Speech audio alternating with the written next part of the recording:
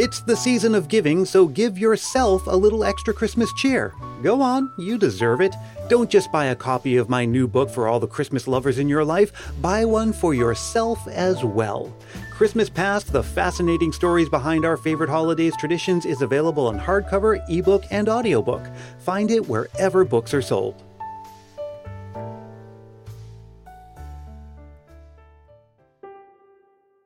In 1847, Edmund Sears was a Unitarian minister in Lancaster, Massachusetts. But a period of illness and depression brought his career to a halt. In his condition, he couldn't preach in a voice loud enough for his large congregation to hear, and he couldn't keep up with the workload that comes along with ministering to a large congregation. So he moved 20 miles east to the town of Wayland to take a year to recover. When his health improved, he began to minister part-time in Wayland and spent much of the remainder of his time writing. And there was plenty to write about. The middle of the 19th century was a period of tremendous unrest in America. The Mexican-American War was waged from 1846 to 48, and decades' worth of political controversy were heating up and pushing the country towards civil war. Peace on earth and goodwill toward men must have seemed like a distant dream to many. And to those who had committed their lives to spreading a message of peace and goodwill, things must have felt especially dire. What else could they do except continue to deliver their message and find new people to deliver it to and new ways to deliver it? Sears was a prize-winning poet from his college days. As a student, he had written a Christmas carol titled Calm on the Listening Ear of Night that was printed in many American hymnals. But it was in 1848, during this period of personal struggle and against a backdrop of a country in turmoil, that he set pen to paper to write the lyrics for a new carol. A carol remarkable for its stark difference from most others. One that portrayed the world as dark and full of sin and strife and not hearing the Christmas message. One that didn't center on the nativity story, as almost all Christmas carols did, or even mention the Christ child at all. A humanist carol, focusing mostly on longing for better times, and one that came at just the right time in music history, which allowed it to enter the ranks of classic Christmas music still popular more than 170 years later. The carol we know as It Came Upon the Midnight Clear. I'm Brian Earl. This is Christmas Past. Sears's carol is certainly interesting for all of the ways that it differs from most other Christmas carols. The lyrics just sound so world-weary and especially relevant to the current-day struggles of the time it was written in. Take this verse, for example. But with the woes of sin and strife, the world has suffered long. Beneath the angel strain have rolled 2,000 years of wrong. And man, at war with man, hears not the love song which they bring. Oh, hush the noise, ye men of strife, and hear the angels sing. A lot of people don't connect it directly to a nativity story. That's Lisa Nicole Young. She's a music fellow at Old Sturbridge Village in Massachusetts. It's a living history museum that recreates life in rural New England in the late 18th and early 19th centuries. And it's true that it is a Christmas song that doesn't reference the birth of Christ directly, but it references that earlier point in the story while the shepherds are receiving the news of Christ's arrival and the peace on earth and goodwill towards men. So it's an interesting perspective on the nativity story, focusing on the experience of the everyday working man when they heard the good news. But there's something else that's interesting about this song. The origin story of Midnight Clear is really unique because of where it is placed in history. I find it most interesting because it represents the music of that early Romantic era, the music heading into what in religious music is called the Third Great Awakening. The Great Awakenings refer to a number of periods of increased religious enthusiasm in American Christian history. Historians recognize 3 and possibly 4 such Great Awakenings in America, with the third one, the one we're talking about here, spanning the middle of the 19th century and into the early 20th. The Third Great Awakening overlaps with when the Midnight Clear was written because it started in the 1850s to 1890s period, and it really reshaped how a lot of our hymns are written. It helped to reshape how hymns are written because it inspired a huge influx of new hymns to be written. And that influx coincided with a time when music itself was entering a new era.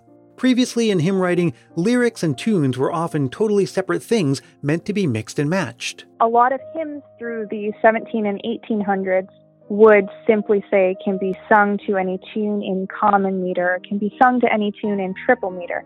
Or if you had a choir master leading services, they might announce what tune they were about to sing the hymn to. So there was a lot of mix and match of lyrics and tunes that happened. And that means the tunes weren't written with any set of lyrics in mind, and vice versa. But around this time, that was starting to change. Once you start to hit that 1850s period, religious music took a pretty significant change, and hymns were being written with melodies and accompaniments that specifically supported the lyrics, that supported the emotions of the song. Romantic music refers to the era that it was written in. Just after the classical era of the mid-18th and early 19th centuries, we enter the Romantic era, which would last for the remainder of the 19th century. And it's referring to the shape and the structure of the music.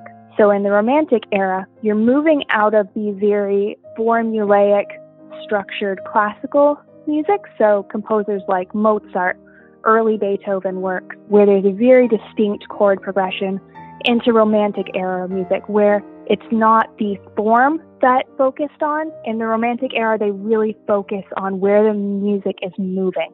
What story is it telling? Sears originally wrote Midnight Clear as a poem, which was published in the Christian Register in 1849.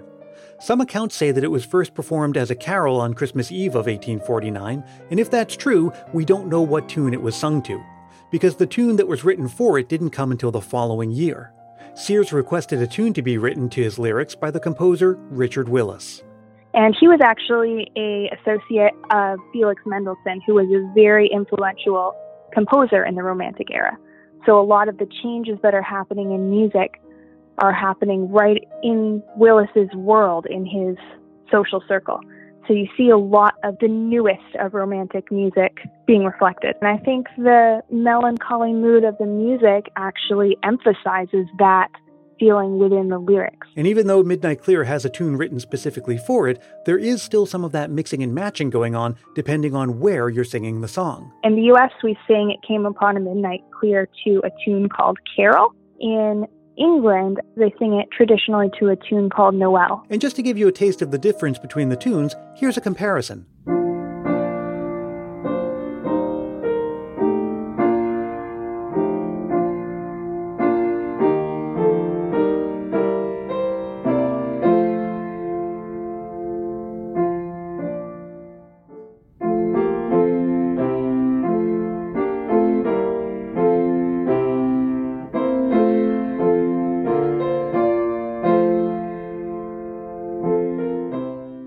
And even though Willis's tune was originally written for A Midnight Clear, it probably ended up being used in other hymns, which actually helped to spread Midnight Clear and embed it into Christmas culture. Because that's how new tunes were learned and integrated. You'd set them to a variety of different lyrics. And another thing that helped the song to gain in popularity was that it arrived during a time of increasing demand for music publishing. In New England at the time, there was a huge push for new music. We went through previous centuries where we were quite detached from musical development, but by the 19th century, new songs are being printed and published by music shops in Boston, in New York, in Philadelphia.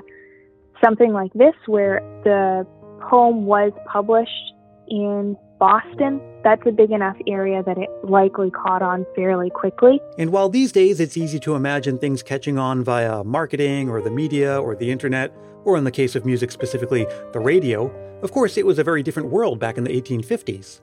So how would a song like Midnight Clear have caught on back then? There was a lot of places that you could purchase sheet music. You have people like Oliver Ditson in Boston who have a music shop specifically publishing new works. You might also, in the earlier 19th century, learn these songs through a singing school. If you are able to get some instruction, that was a very common activity, particularly in the wintertime for New Englanders. If you were able to go to academy in Boston, which was similar to a high school level education, music was part of the curriculum. You'd be in a bigger city, so you'd be having access to that newer music. You might also learn it through traveling musicians. Traveling musicians might perform, bring sheet music with them. It seemed fairly common if there was a concert or large musical event that there would be sheet music for sale there. I have very distinct memories of singing Midnight Clear during Christmas celebrations at my grandmother's church in Massachusetts. I can still hear the upright piano and all of the voices singing in unison. Well, speaking of clear midnights, we can only assume that a clear night makes it that much easier to track Santa Claus across the night sky. NORAD has been doing that every year for decades, and following along has become a treasured tradition for many people's families, like Ashley's in Ontario. We had a family computer, and I guess my dad found out that you can track Santa through going to NORAD.com.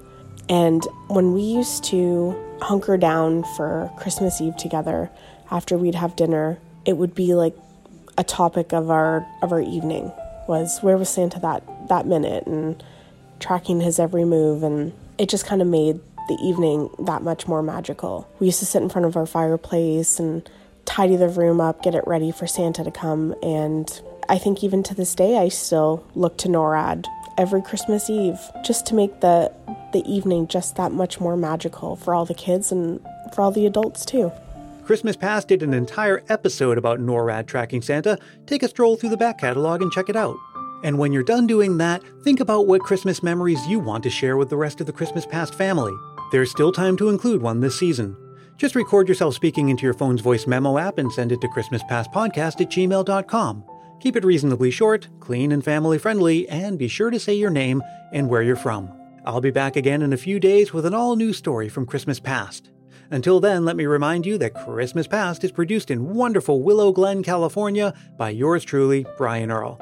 Thank you to Lisa Nicole Young, Ashley in Ontario, and thank you to Carrie for providing piano samples of the differences between the two tunes used for Midnight Clear. And as always, thank you for listening. Drop me a line anytime at christmaspastpodcast@gmail.com with a Christmas memory or just to say hi. And stay connected all throughout the season on Facebook, Twitter, and Instagram. And join our private Christmas Past Facebook group if you haven't yet. And hey, if you're really feeling the Christmas spirit, why not help more people discover the show? It's as easy as telling a friend about it or leaving a review on Apple Podcasts. If you do leave a review, I'll send you a Christmas Past sticker, and a handwritten Christmas card is my way of saying thanks. Reach out for details, and until we meet again, may your days be merry and bright.